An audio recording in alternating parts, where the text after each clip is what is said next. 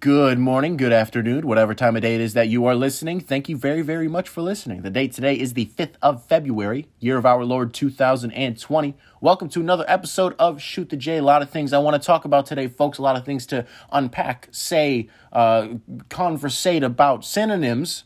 But I have a relatively short amount of time to say it. I want to get this out as quick as possible, take up as little of your time as humanly possible. That's what the point of this podcast is. So without further ado, let's jump right into it. I want to lead with the thing that's engulfing most of the NBA world right now, and that is the rumors of movement, the conversations of inertia. I'm just trying to think of different ways to say D'Angelo Russell is going to get traded, because D'Angelo Russell is going to get traded. D'Angelo Russell is likely going to be playing for his fourth NBA team. Starts in Los Angeles, gets traded to Brooklyn, gets traded to Golden State in a sign and trade with Kevin Durant, and is probably going to get traded to the Minnesota Timberwolves. I have multiple issues with this, but let's start with this. D'Angelo Russell deserves better. He should not be about to be on his fourth NBA team. Second team? Yes. Third team? Maybe. But even the sign and trade thing, I understand why logistically and contractually it had to happen. I think that even sucked in itself. When he gets traded from Los Angeles to Brooklyn, it makes sense. Everything that happened with Nick Young, secretly recording him, the whole thing that came out about that, just wasn't really working. Needs a change of scenery. Lakers need to do something different. It makes sense. I don't think anybody was mad. I think it made perfect sense for everybody. You honestly could argue that the exact same thing that just happened with the Anthony Davis trade, how the Lakers' most recent young core, minus Kuzma, gets traded to New Orleans. You could almost argue that that was the same thing.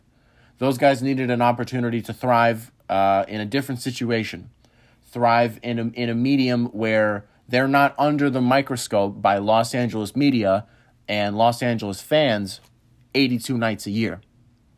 So I think it was a similar situation. They just needed to be in a different system. Weird how that worked out for everybody involved, both times. D'Angelo Russell is a catalyst in the Nets' success and ends up being an all-star. Brandon Ingram for the Pelicans, averaging 26 a game, and is an all-star. Lonzo Ball, and also is a candidate for like third-team All-NBA. Brandon Ingram is a matchup nightmare this season. He's got moves in his bag that are literally impossible to defend. I love Brandon Ingram this season. Lonzo Ball averaging almost a triple-double in this last month. Like, Lonzo Ball has been exceptional recently. He's finding his jumper. He just came out and said the other day he's got his legs up under him now. He's throwing lobs to Zion from like the baseline on the opposite end of the 90-foot lobs to Zion. It's incredible.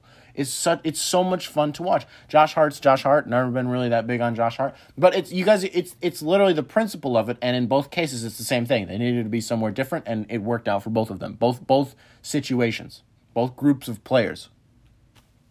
My other problem is that the Minnesota Timberwolves don't seem to realize that D'Angelo Russell is not the only tradable point guard in the NBA. He's not the only player that they can acquire. There are other point guards. There are other players. There's like 10 point guards on the block right now.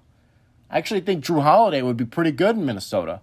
I don't know what that package would look like, but I don't know how it would be much different from what you're trying to get for D'Angelo Russell. I think the Pelicans might be more wise because David Griffin's not an idiot, and apparently Bob Myers is. I don't know why you would be, if you're the Warriors, why are you willing to absorb Andrew Wiggins in this trade?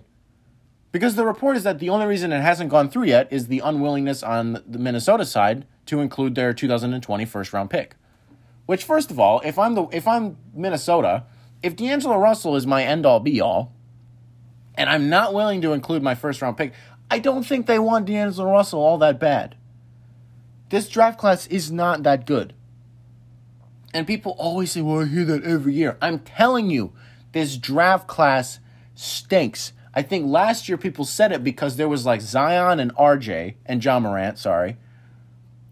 And then everybody else was like, you could be a quality piece. But it wasn't like this is blowing me away how good this draft is. It was just like you could be something, I don't know. It's a lot of coin flips, but like the odds were better than a coin flip that they were going to pan out. This year is like coin flips, but there's a better chance that they're not going to work out for everybody. I mean, even like James Wiseman, RJ Hampton, I think Anthony Edwards is actually, I think he's legit, and LaMelo Ball. Like, I think even with those guys, they have their flaws that I just don't know. So if I'm the Timberwolves, I'm not going to be all that pressed if the Warriors want my draft pick. It shouldn't be that big of an issue. You've been prying for months. You finally get your foot in the door. You finally got Bob Myers and Joe Lacob on the phone. And now you balk. Now the first round pick is off the table.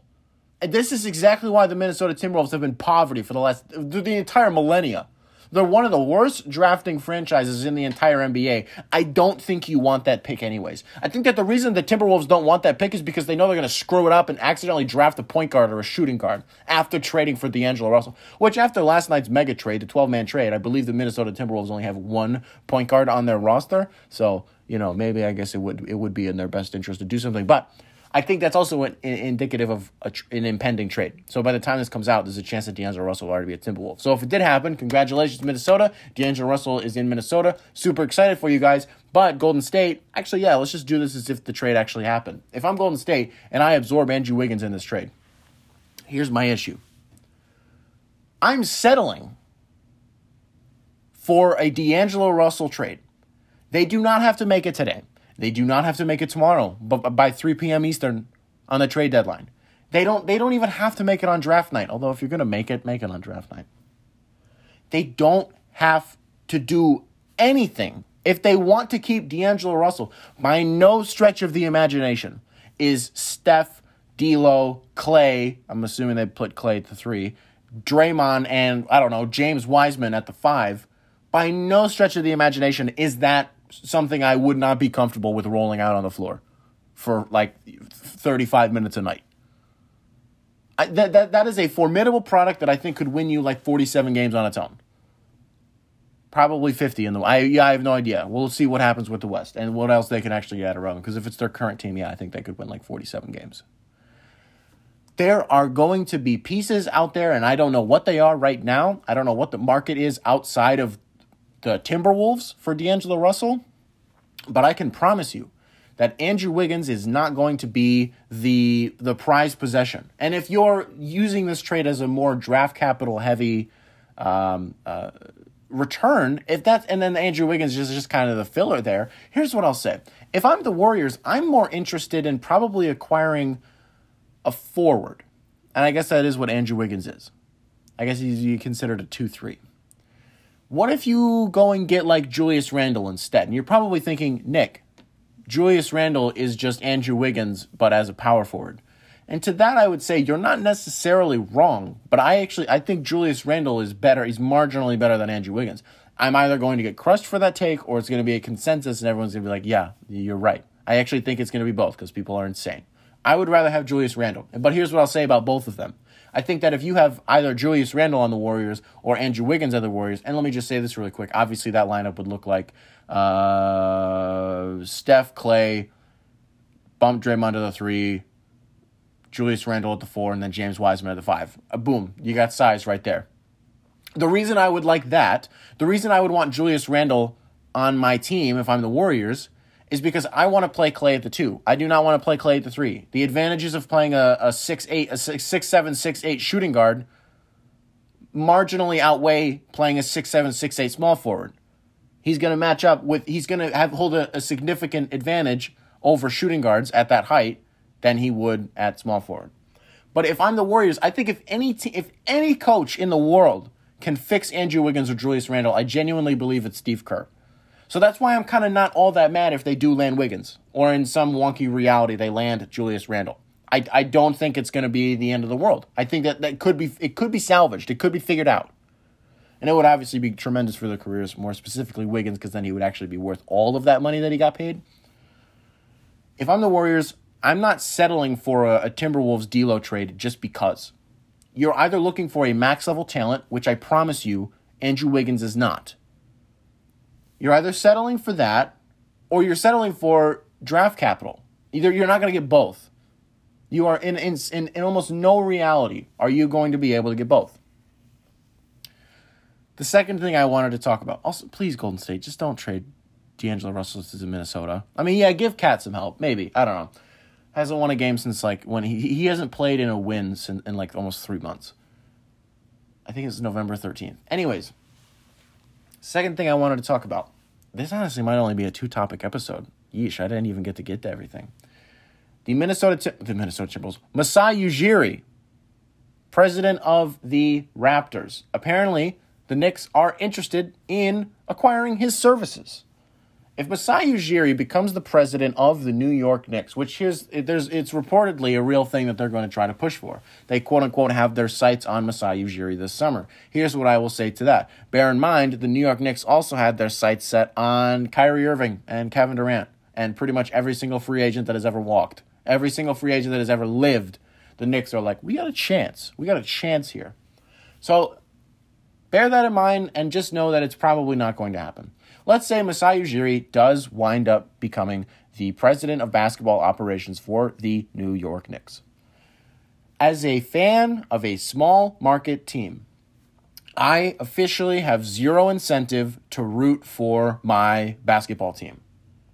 We're talking about the guy who orchestrated the Kawhi Leonard to Toronto trade, lands Marc Gasol, drafts Pascal Siakam,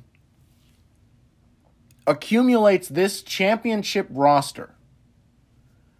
They achieve the ultimate goal, and in the following year become, I don't want to say marginally better, but the Raptors are better this year.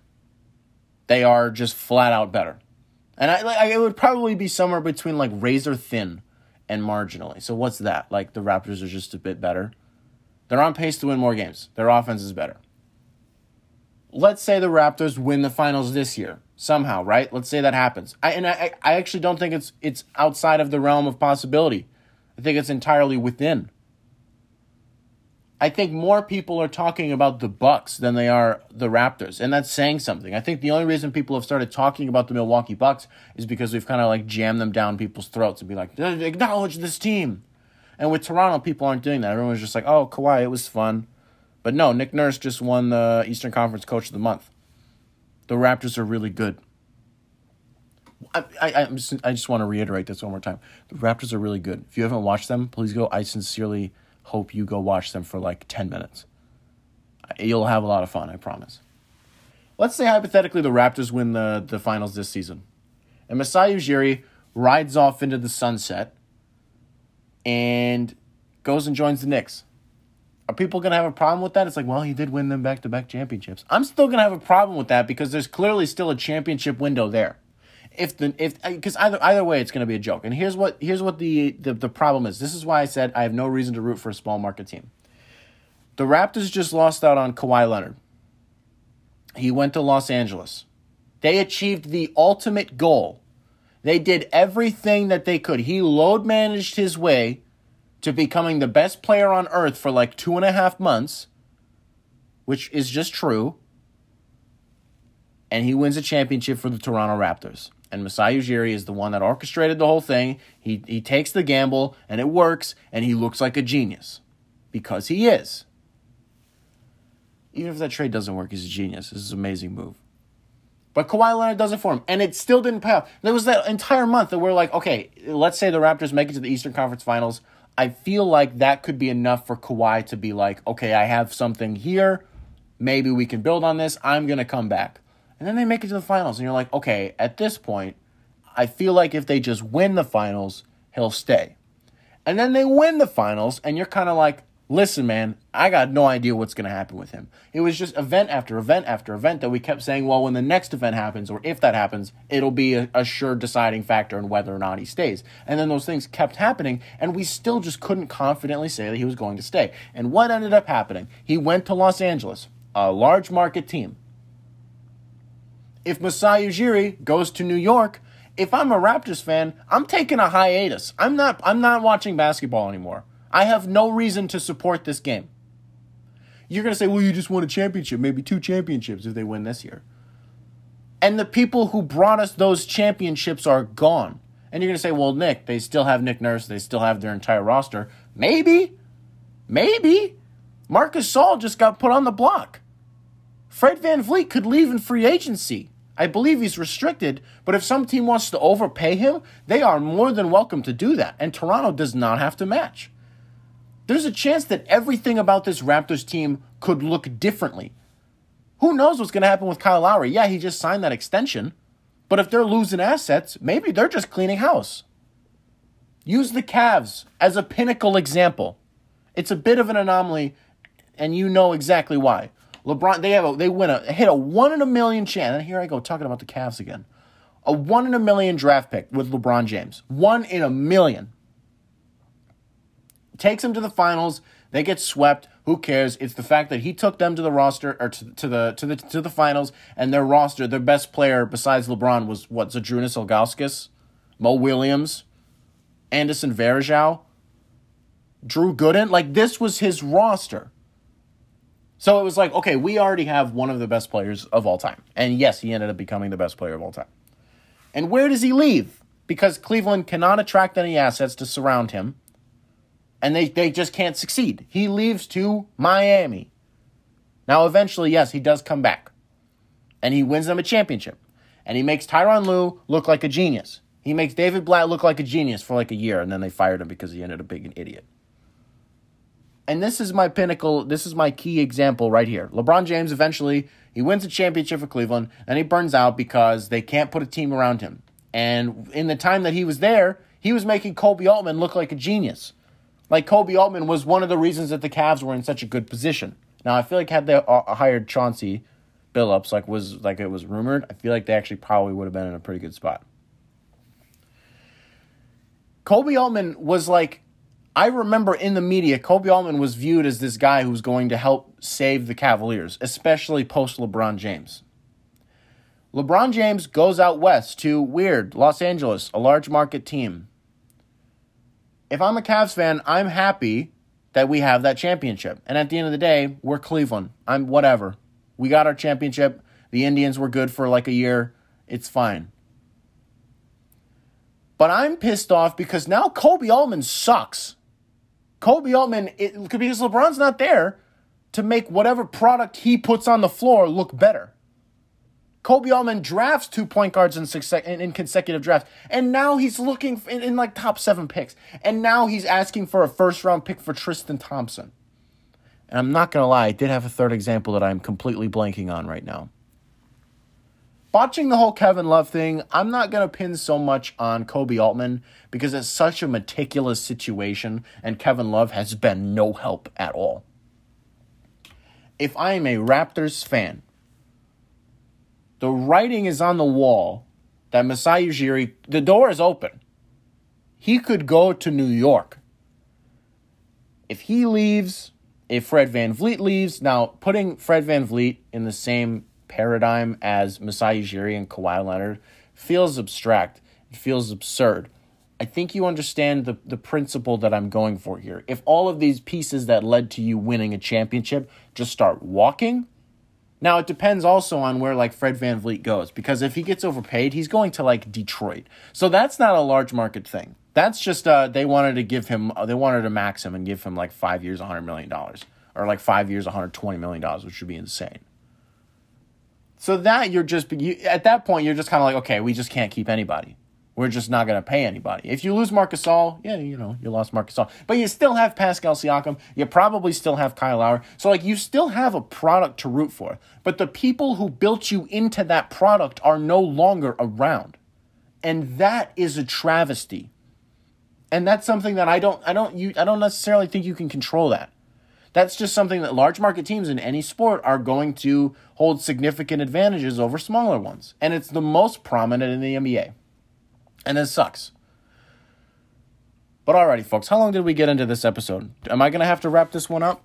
I think I'm probably going to have to wrap this one up, folks. Yeah, we're running a little bit too long here. We're going to do some... we just don't have time for some trade deadline stuff.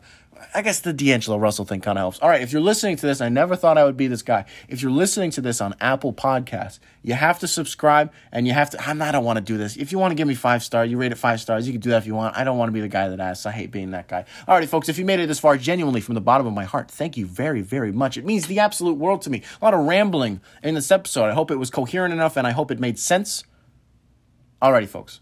Oh, also, Karl Anthony Towns. I want him to go to the Wizards. I should have thrown that in there somewhere. I meant to do that. Alrighty, folks. If you made it this far, genuinely, from the bottom of my heart, thank you very, very much. I will catch you guys in the next one.